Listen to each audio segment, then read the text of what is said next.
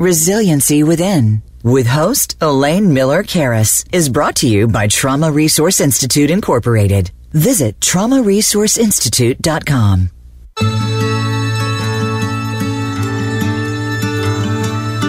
Welcome to Resiliency Within, featuring your host, Elaine Miller-Karras. In unprecedented times, our beliefs and well-being are put to the test. When we take the things we've learned in life and look at challenges in a whole new way, we learn to develop resiliency, which can then be used to promote healing and personal strength. Now, here is Elaine Miller-Karras.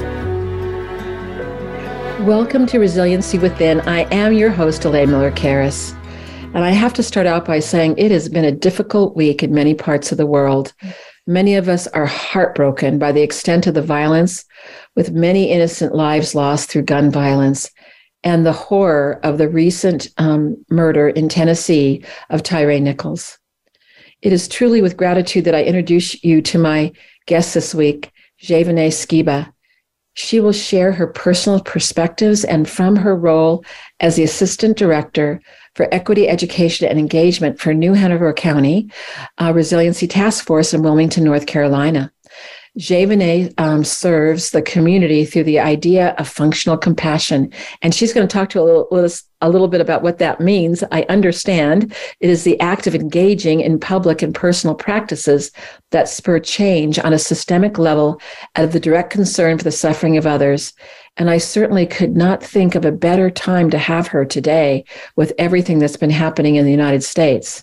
This kind of compassion grows and learns and changes, and it has the potential to be powerful and impactful. It requires hope for healing and invites us to build our own personal resilience while identifying and addressing the need to change systems that can cause suffering. In her work, Jay-vuh-nay strives to help her community make meaningful connections to realize the task force vision. And I'm going to have her share with us what that vision is. And so as we get started today, welcome, Jay-vuh-nay. I'm so excited to have you be our guest today.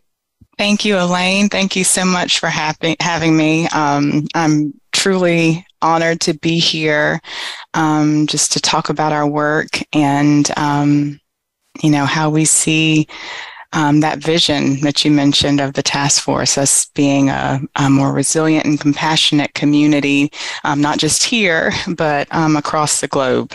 So thanks again for having me. Well, and I think that, as you say that, and I appreciate you saying that in terms of what the vision is, because sometimes it's hard not to breed anger and hatred when we see everything that's going on in the world. And I don't think there's anything wrong with righteous anger when there's something that's been done that's been unjust. But when anger leads to violence and harm to human beings and death, then we really need to think as a society how to do things differently.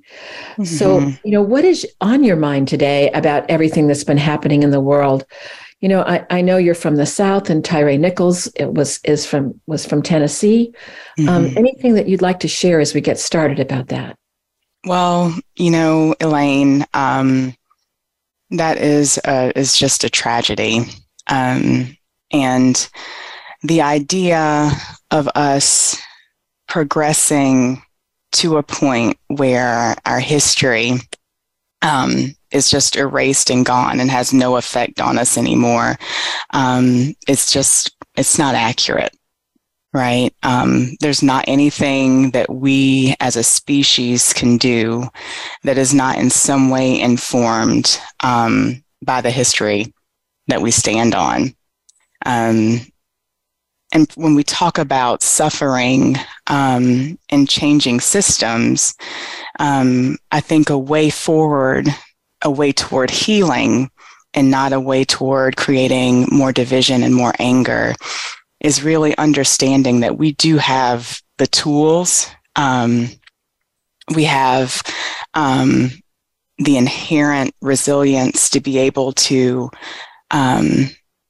build ways forward.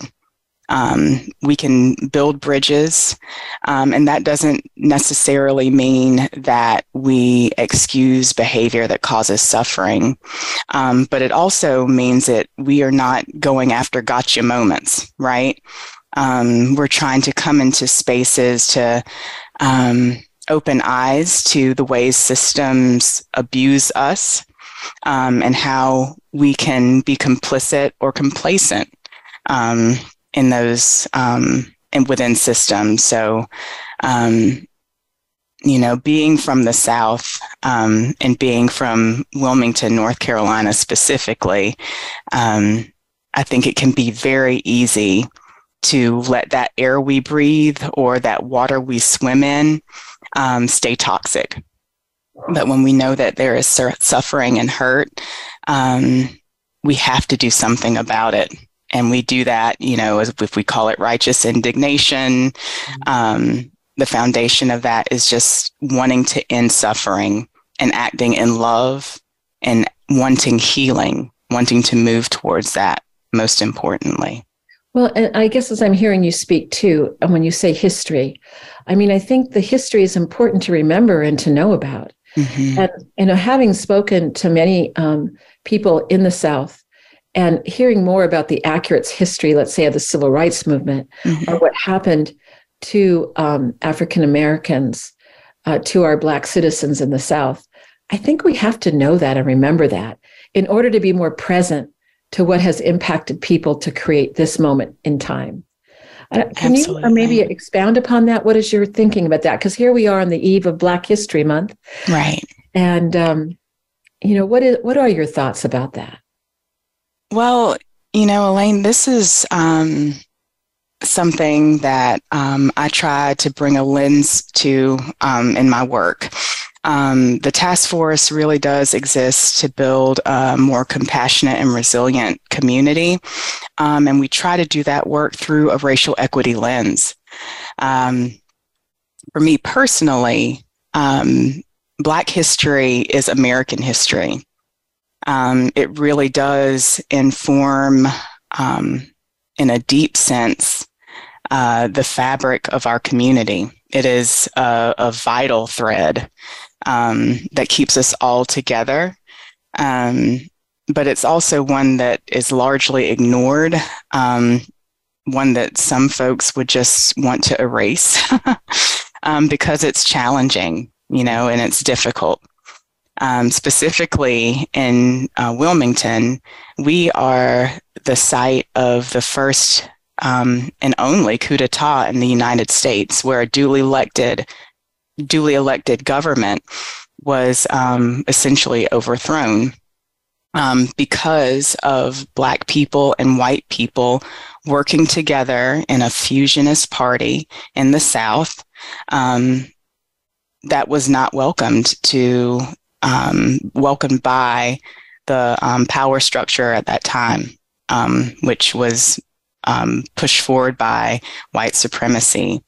And so thinking about our history here in Wilmington and how it has affected us even to this day, being able to use that information to inform what trauma-informed looks like for our area, to be able to identify root causes of suffering and disparities, that's a responsibility that we have. It's not something that we can ignore and expect better outcomes on the back end. It's part of the work. Understanding that history is part of the work. This is really important, and I want to emphasize what you're saying, because I have heard some critics saying, "Oh, we shouldn't talk about that. We're just going to make young people feel badly about what happened in the past. Just forget it." But if we don't know what has happened, then those remnants of the past creep into the present. Mm-hmm. And if we can't speak about them, they tend to be like a cancer that grows. Absolutely. Yes. Absolutely. And if I am doing the work of helping people come together to find solutions to what we can call those local ACEs, when we think of adverse childhood experiences, I use this often as a touch point. Here in North Carolina, the Partnership for Children develop the ACEs tree to an even broader sense, to include atrocious cultural experiences. And in that image of an ACEs tree, those atrocious cultural experiences are really the groundwater that feed the dysfunction and the abuse and the adverse community environments that perpetuate those in-home ACEs, I like to call them. In-home ACEs, I get it.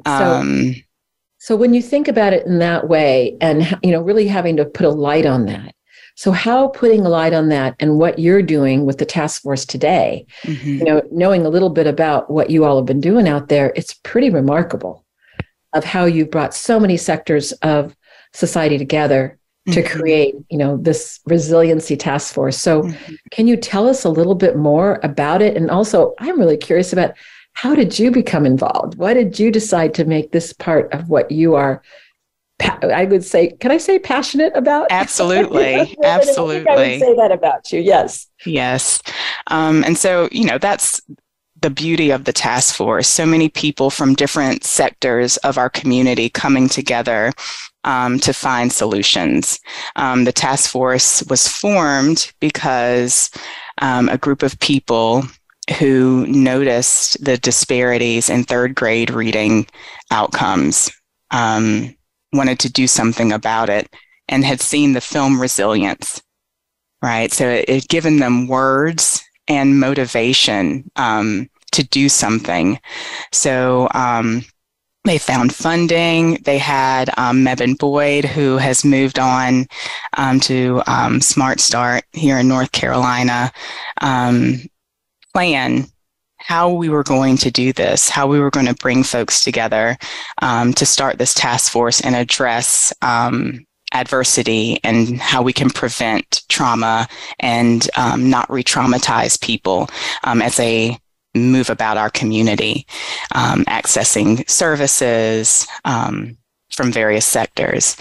So part of the work that was done before I came on board was really around getting folks their expertise and building a plan of how we were going to educate and inform our community, and how we were going to listen and be informed by the needs of the community. When I came into the sphere of the task force, it was because we wanted to find folks who were who could train in resilience-focused models, and it happened to be the community resiliency model. You guys had come in right after Florence, and we were really poised after the experience of that storm to really dig deeply into how we can build a more resilient community. Different systems wanted to be able to address resilience and burnout in the people that were working in that sector, first responders, those in justice and healthcare, and in education. And me being trained in the community resiliency model was really my step into the task force and becoming a part of this work of building a resilient community. So I think. Was there anything particular about your life that propelled you to want to be involved in this? Many people have things in their life that propel them in all different directions, but I'm just curious about what was yours? I think, combined with being trained in the community resiliency model, it was a realization of how stress feels in your body and how it shows up in who you are in your community. I actually had been working in special education when I became trained in the community resiliency model. And some of the intuitive ways that my students were regulating their nervous system went right back to that kind of bottom-up sensory nervous system resetting that I had learned in the community resiliency model. I found it for myself to be really impactful. I'm a mother. I had been a stay-at-home mom for 10 years. One of my children happens to have a physical disability. And so in me mothering her and teaching and caring for students of different disabilities, physical, intellectual, it really helped me understand the importance of building resilience, of understanding how we respond to stress, and not just thinking of trauma or adversity as these big things that were far away, because I had a healthy family, a happy family, but that stress still showed up for me, and I could see it showing up for other people too. So how was I going to help people understand that it wasn't their weakness or them falling short, but just needing to learn skills and know that they had the capacity to do so.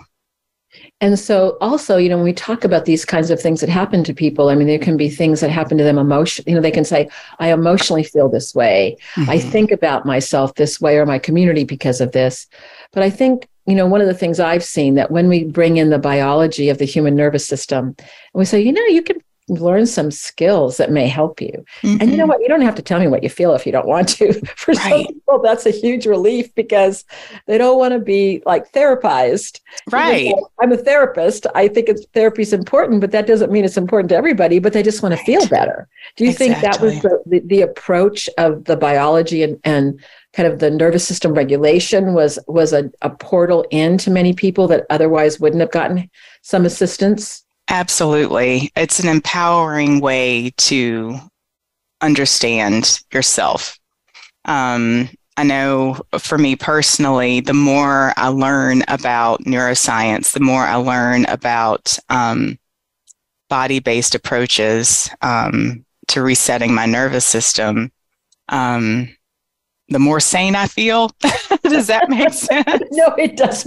You know what I mean? Yes. But I think to your point about therapy is we love to draw this line between I'm okay or I need therapy, and forget, just like in our physical health, we go to well visits, we eat well, we exercise, we do all of these things to feel our best and to be healthy that don't necessarily take us to the doctor's office, right? But we know that that's an important part of our health.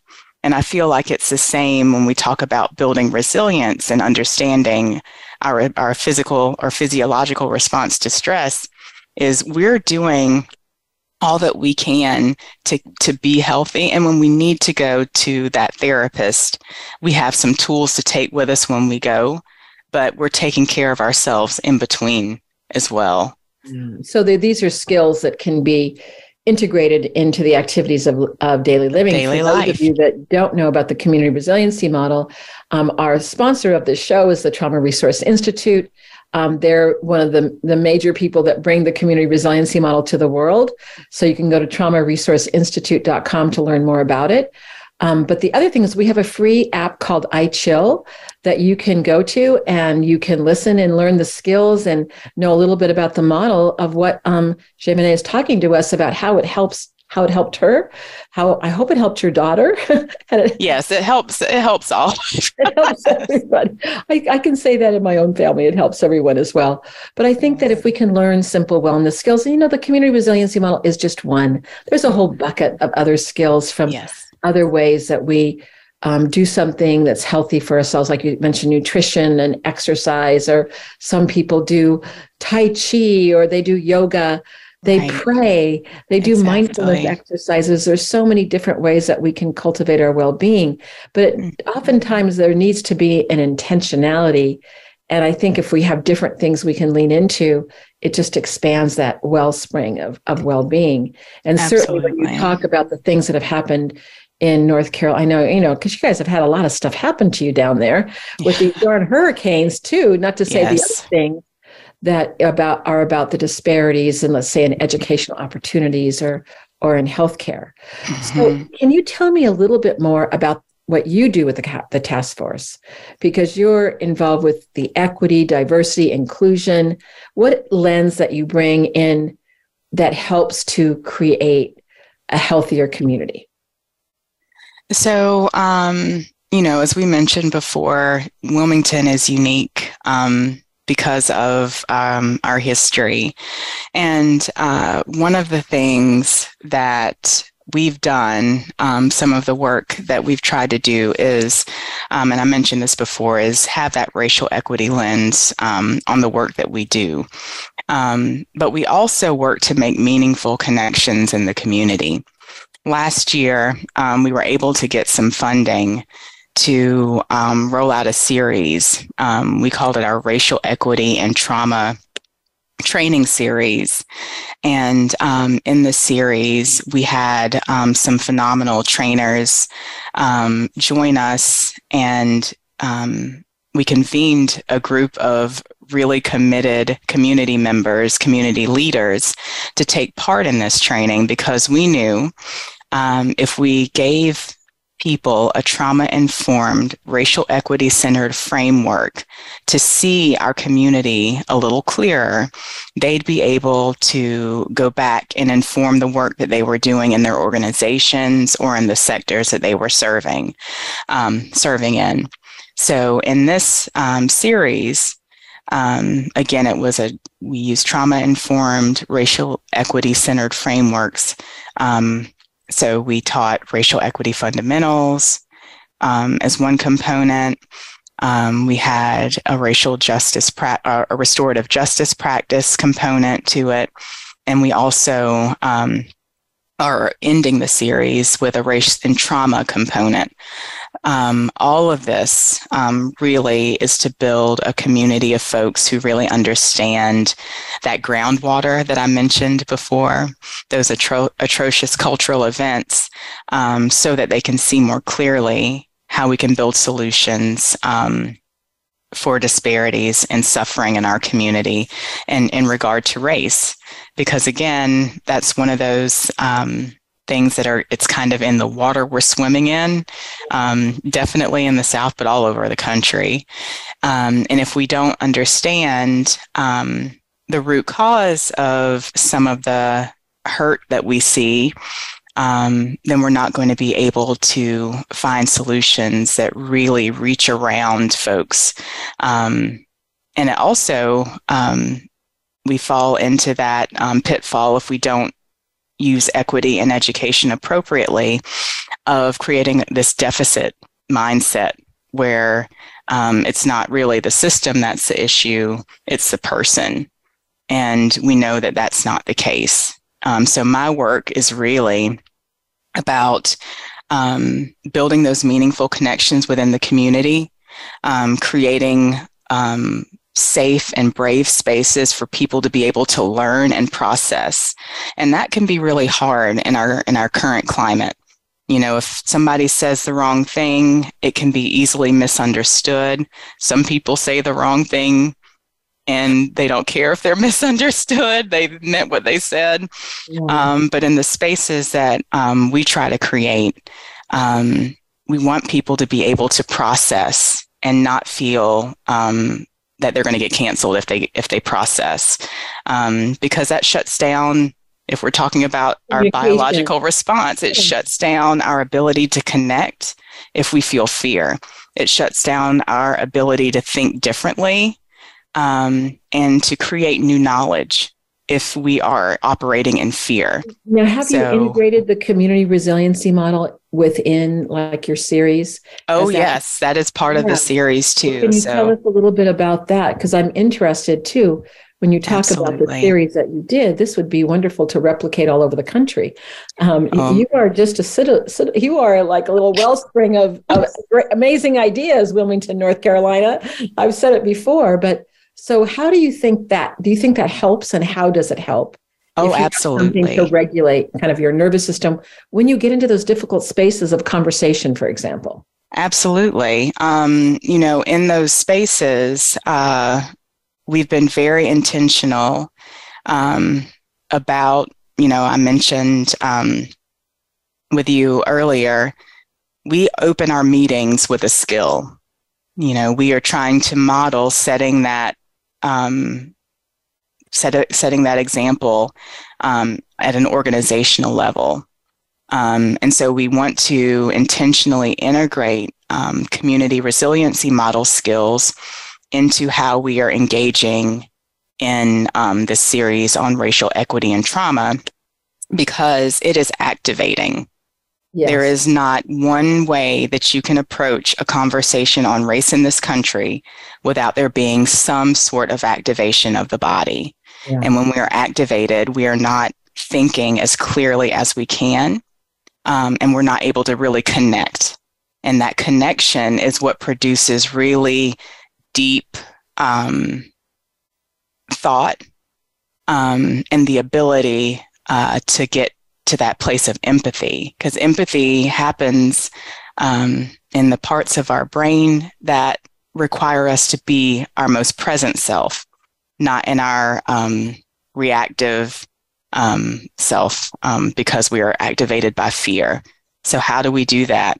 And that's really by learning the signs of stress in our body, noticing when the conversation gets uncomfortable, using a skill to be able to stay present and engaged and connected with people. That's the most important thing, is that we want to make those meaningful connections. You integrate, for example, we call them resiliency pauses or well-being. Absolutely. If you say that, oh my goodness, this is going south.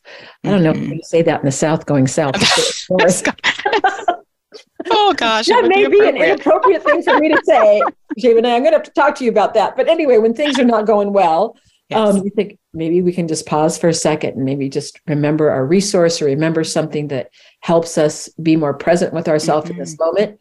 And do you actually do those kinds of things? Yes, we actually say, and even just, Elaine, acknowledging that it's hard, acknowledging, and I try to model this, we try to model this, my throat is tight, my cheeks are warm, my chest is heavy right now.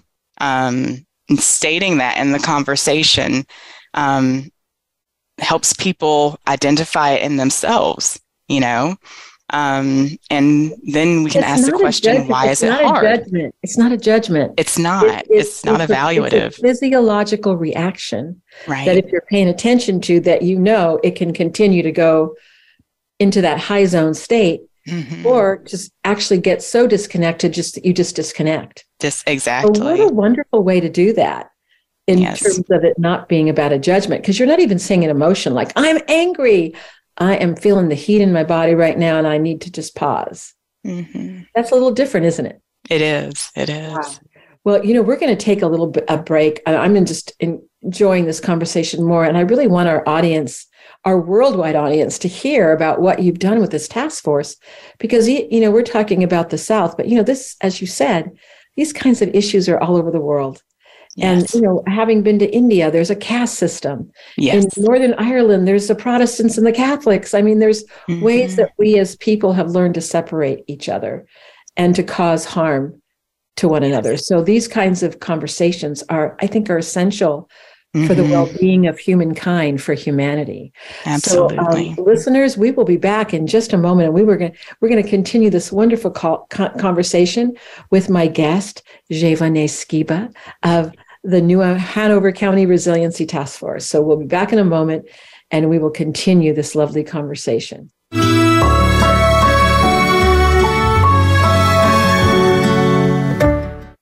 Become our friend on Facebook. Post your thoughts about our shows and network on our timeline. Visit Facebook.com/Voice America. The Trauma Resource Institute is a nonprofit organization cultivating trauma-informed and resiliency-focused individuals and communities worldwide. Our mission is to take people from despair to hope. We believe in a world where every child and adult has the capacity to recover from highly stressful and traumatic experiences. Check out iChill, our free app that helps you learn the wellness skills of the community and trauma resiliency models. Go to traumaresourceinstitute.com for more information. Elaine Miller-Karras' book, Building Resiliency to Trauma, The Trauma and Community Resiliency Models, is available on Amazon.com. The book is about how to cultivate resiliency during and in the aftermath of traumatic experiences. The book also addresses body-based trauma interventions combined with psychoeducation about the biology of trauma and resiliency. Elaine also offers personal consultations. For more information, you can contact her at elaine@resiliencywithin.com. Elaine Miller-Karras co-founded the Trauma Resource Institute, Incorporated. The Institute provides trainings on the models Elaine developed: the Community Resiliency Model, or CRM, and the Trauma Resiliency Model, or TRM. If you would like more information about the Trauma Resource Institute or how to participate in trainings, visit the Institute's website at traumaresourceinstitute.com. That's traumaresourceinstitute.com. Trauma Resource Institute. Build resilience, awaken hope. Your life, your health, your network. You're listening to Voice America Health and Wellness.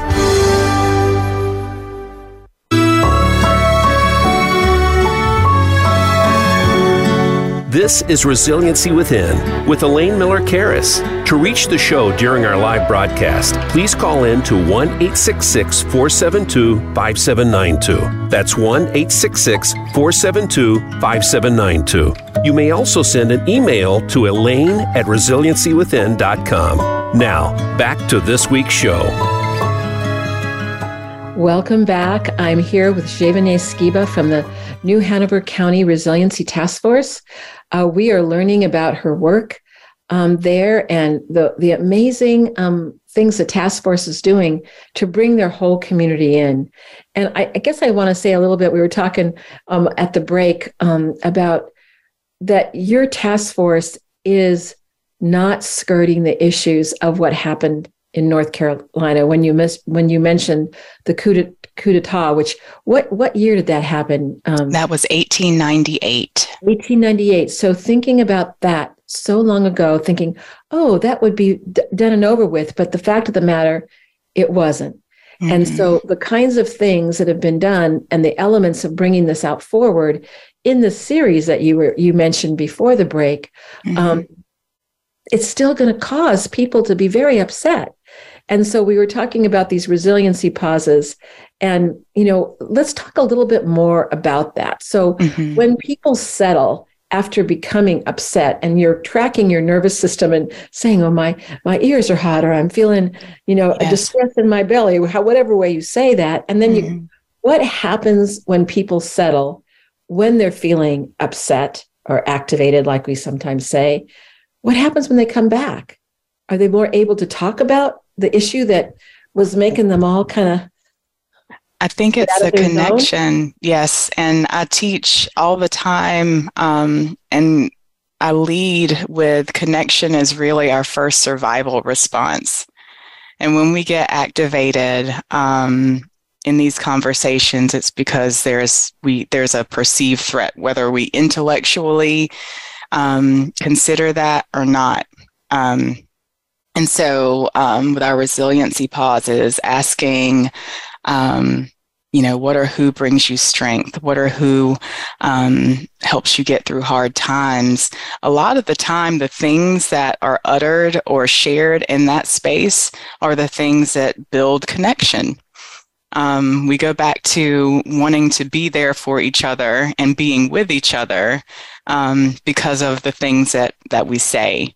And I tell people all the time, it's like we get this trifecta of family, faith, and fur babies. I love that.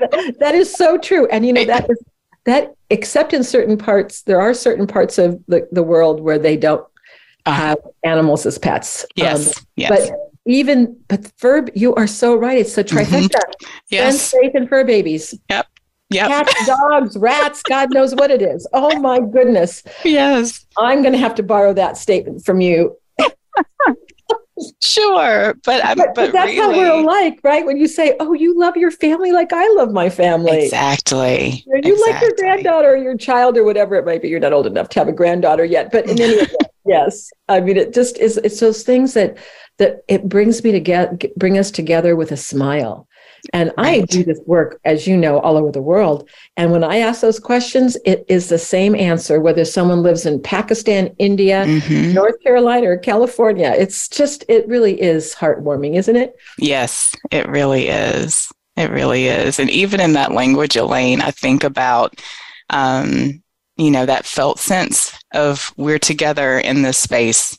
It doesn't take away from the gravity of the conversations or the subject matter that we're trying to learn, but it gives more weight to our connection. It gives more weight to the relationship that we're building so that the subject doesn't come in the way of that. Now, it's not perfect by any means, but it makes it a healing experience, I think, for the people who are taking part in this series. Unpack that a little bit, because I've often thought about this, but it's also had troubled responses because we may look different. We may be different ethnicities, maybe different religions, different gender identifications, all the different things that that we, I think, need to appreciate and try to understand. But then we do all have a nervous system that operates the same way. Whether we live in all those different countries, whatever our ethnicity or religion may be, when we feel distress, the same physiological reactions happen. Yes. We feel well-being. And I often say this when I've been in different parts of the world and I've asked the question of faith, that people who are Christian may say, I have Jesus right here in my heart. And when they say that, they take a deeper breath. When I was in China after the Sichuan earthquake, I said, what's helping you? The teachings of Buddha. Again, touching the hand of the heart. Deep breath. When I was in Nepal, I was working with a lot of people that were Hindus. What's helping you? Oh, and they might have mentioned a particular God in their faith. Again, that deep, deep breath. But it's amazing. There might be different vehicles of what gets us to that physiological response, but it is the same when we're touched by things. And coming back to your trifecta, of family, faith, and fur babies. We may have different fur babies and different phase, but that reaction is so interesting. It is. Of how it comes to us. And then you said something, we may know something intellectually, but something different happens when we work with the body. And that felt sense that you mentioned. And I want our audience to know that what I've seen, which has been so extraordinary, really, is that when people sense their well-being, they can, differentiate the distress, and then they can cultivate the well-being. That something happens to our thoughts. Right. And you mentioned it. I want to ask you more about this. That we tend to look at someone like, oh, I think they're like me. I didn't think she was like me, but maybe she's more like me than I thought. Could you, expound a little bit about what you've seen happen in the series that you did? Did you see that emerge?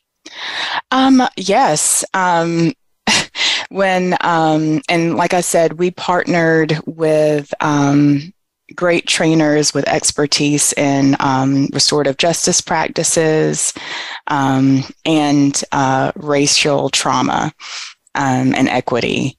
And they too are devoted to creating those spaces of connection where people, to quote one of the partners, can speak in rough draft. So, building that space for folks, one of the most important things, obviously, but the conversations that happen because we are what I'm sure a lot of people call front of mind, the level of being inquisitive and wanting to know more in our breakout rooms, in feedback afterwards, people wanted to dialogue more. That doesn't happen when you're activated. You don't want to connect with people more. You want to fight or run away. Or become more siloed. Siloed. Exactly. And so for me, in hearing how engaged breakout rooms were. And breakout rooms had different people from different sectors of the community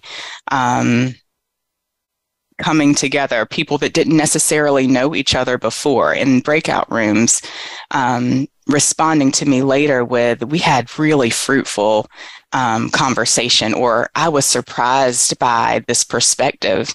And that only happens when we're front of brain. Yeah, that means that we have our prefrontal cortex is fully engaged when we're in a zone of well-being. I want to make sure people understand. Yes, sorry. But I have to ask you this question, is that, Jay-vuh-nay, if I was about to launch the series, I would have been a little nervous, honestly, thinking, I hope this is a good idea. I think it's a good idea. But what if it blows up? Were you a little nervous that it wasn't going to kind of happen? Or did you have confidence that it was going to be okay? Honestly, I had confidence that it was going to be okay. And I shot for the stars because, part of the reason we do what we do as a task force is we want to help folks build personal resilience, but ultimately we want systems change so that we don't continue to re-traumatize our vulnerable community members, our neighbors. And so I shot for the stars, and I was like, I want all of our elected officials to come, conferred with our equity and inclusion subcommittee, and said, you all, let's get folks to the table who are either the gatekeepers, the decision makers. And, that part was where I paused because I was like, are they going to come? And we got like having a big party and then no one's going to come. So. Right. But as far as the purpose behind it, for me as a Black woman, as a Black mother, as a person in this community I love where I live, and seeing Wilmington from the perspective that I feel I see it from, I knew it was vital for us to be able to offer something like this. So I was not at all nervous to or afraid to, but I did want the people to show up. And folks showed up. The kind of people that came are invested and here for it. Thinking about, okay, I want to do this.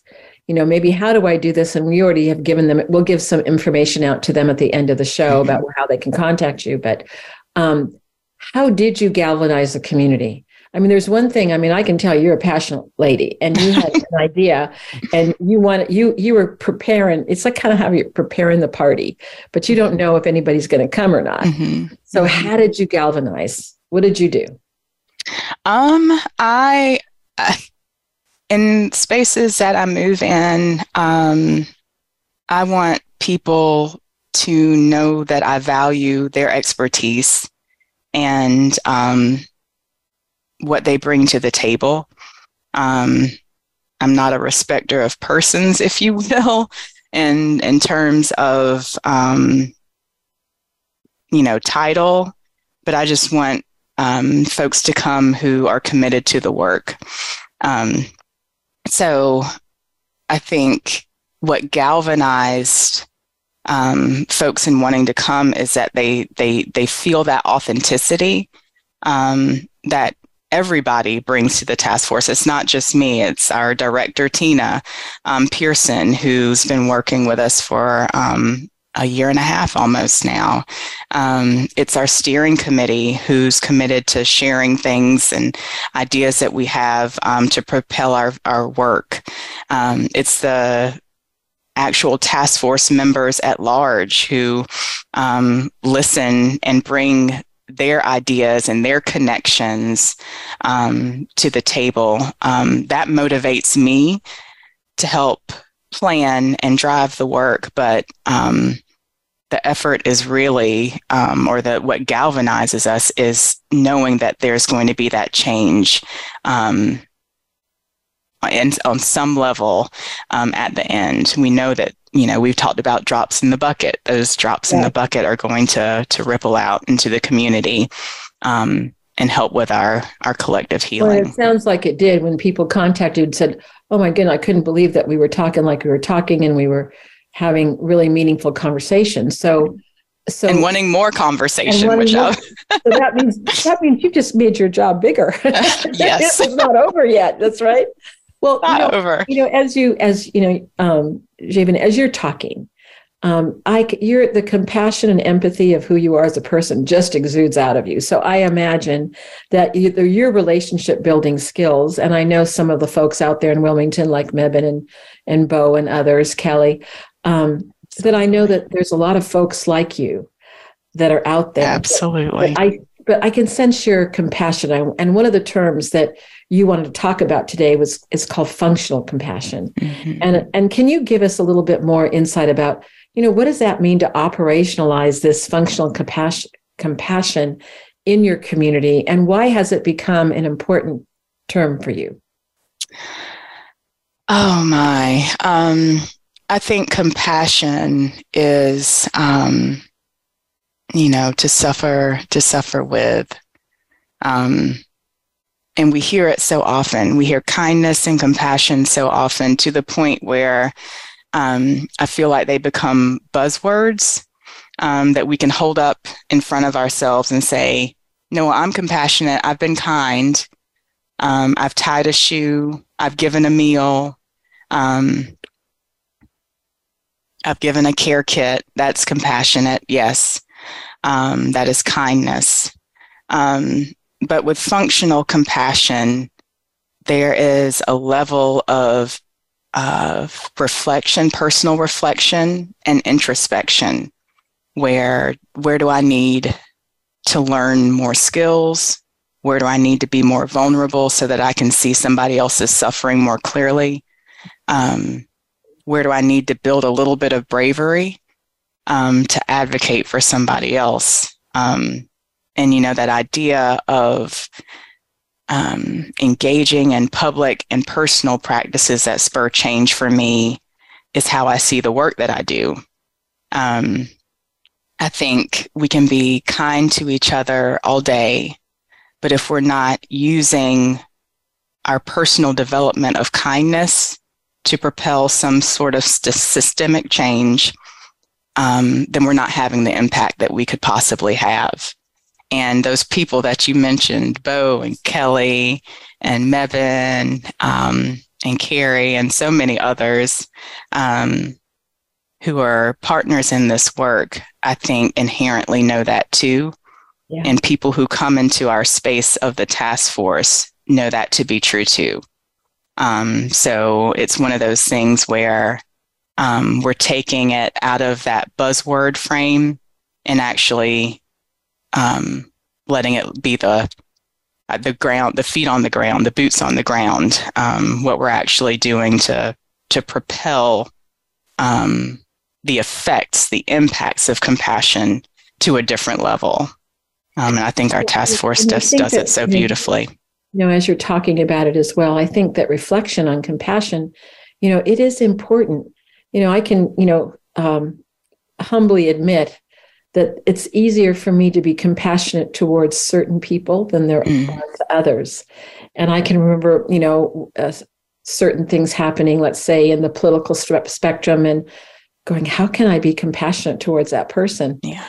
And then I finally resulted that the only way I could really sense my compassion was thinking about that person as maybe a 12-year-old that was having challenges. Mm-hmm. And that what if, as a trauma therapist, his family would have brought him to me and I would have tried to help him so that maybe he would have had more self-reflection.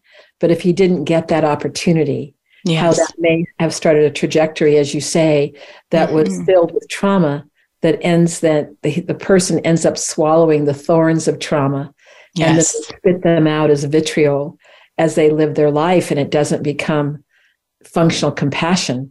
It becomes kind of functional hatred. Yes. Which is the very opposite of what we want to do in the world right now. And I think that that's what you're doing in Wilmington. And I just want to do also a shout out, because I understand that you all got a big award as well not long ago. Was it the National Council of Counties? Yes, our partners, Hanover County, they won that award. They sure did. And, for kind of bringing people together. And because even when you say the people that you mentioned, that represents diversity. Yes. And there's a bunch of diverse folks getting together and going, okay, what can we do to improve our county? And, people often ask me, and I want to ask you this question. People often ask me this, well, when you talk about the community resiliency model, you're really talking about something that's impacting an individual. How does that really work in impacting a system? Mm-hmm. And so how would you answer that question? It sounds like you're living it. Honestly, Elaine, if I had not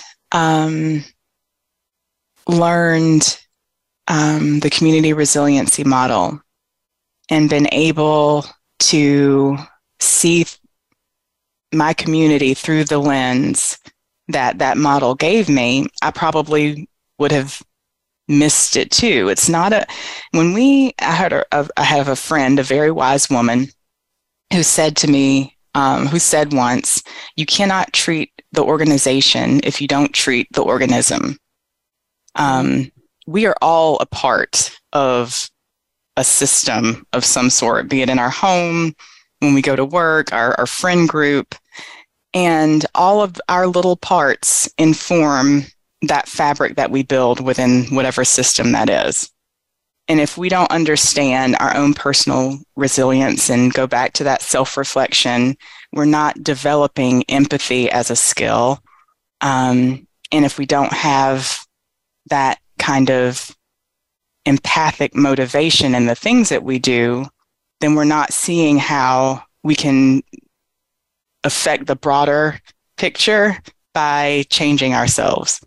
And so the community resiliency model is one of those ways that we can do that. We can learn more about ourselves, which might inform how we look at other people and make us more inquisitive.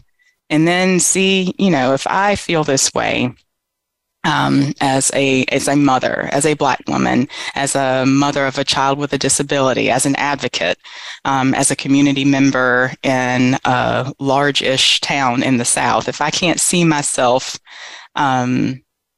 operating and having an effect on all of those different parts of who I am or my interactions with my community, then I will miss how that little organism, how I treat that organism, really is affecting all of those other parts, the organization. I think that's a beautiful way to describe it. And, I'm going to kind of swerve back. This is not a question we prepared, but it's just coming up for me right now because of what happened to Tyree Nichols. And I, this is law enforcement. And I know so many wonderful people in law enforcement that are really trying to make systemic change. And yet here we have another horrendous, atrocious act that's happened. How do you wrap your head around what you've just been talking about regarding compassion and that horror? Well, Elaine, I will have to wrap my head around it through the arms that wrapped around me. I mentioned, my father was a career police officer.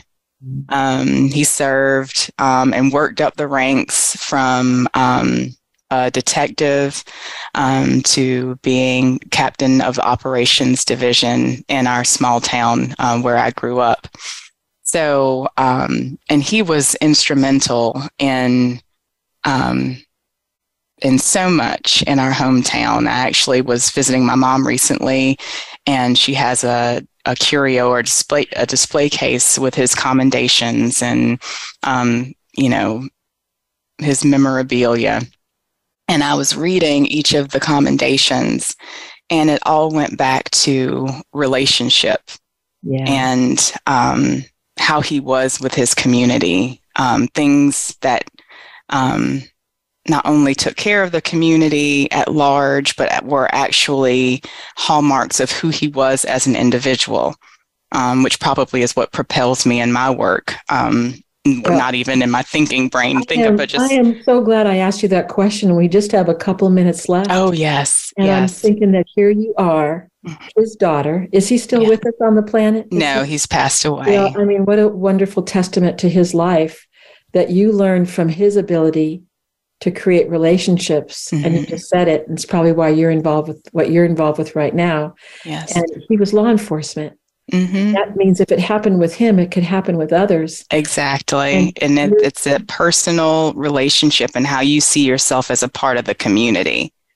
So if people want to get a hold of you, can you share with us the websites that they could contact you? And I know you also are generous to give your email. Absolutely. We can be found at nhcbouncesback.org. That's NHC as in New Hanover County, bouncesback.org. You can find us also on Facebook at Resiliency Task Force NHC. And I can be emailed at jayvuh@ciscapefear.org, and I'm happy to connect with anybody. We love talking about this work. Jay-vuh-nay, I have been so touched by your work, and I think I have kind of sweet tears in my eyes. Oh, and I've been touched by yours too, Elaine. Right, what you're doing, and what was your dad's name? James. Oh, my husband's name is James. Good name. Good name. Good name. But, really, in the memory of your dad, I will dedicate this show in what he gave to you and what he gives to us as your living memory of him. Thank you. And you are so welcome. And so I just want to say to our audience today, I think you can obviously see what else is true in your life.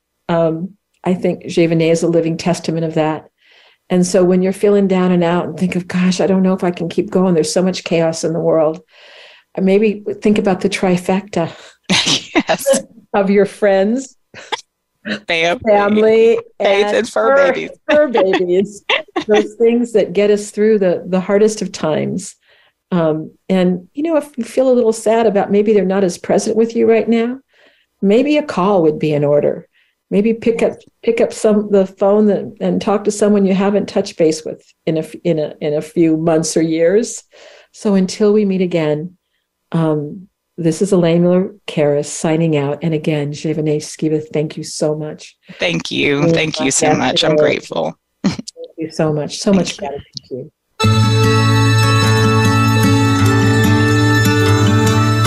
Thank you so much for joining us this week for Resiliency Within. Please tune in again next Monday at 4 p.m. Eastern Time and 1 p.m. Pacific Time for another edition featuring your host, Elaine Miller-Karras, on the Voice America Health and Wellness Channel. We'll talk again soon.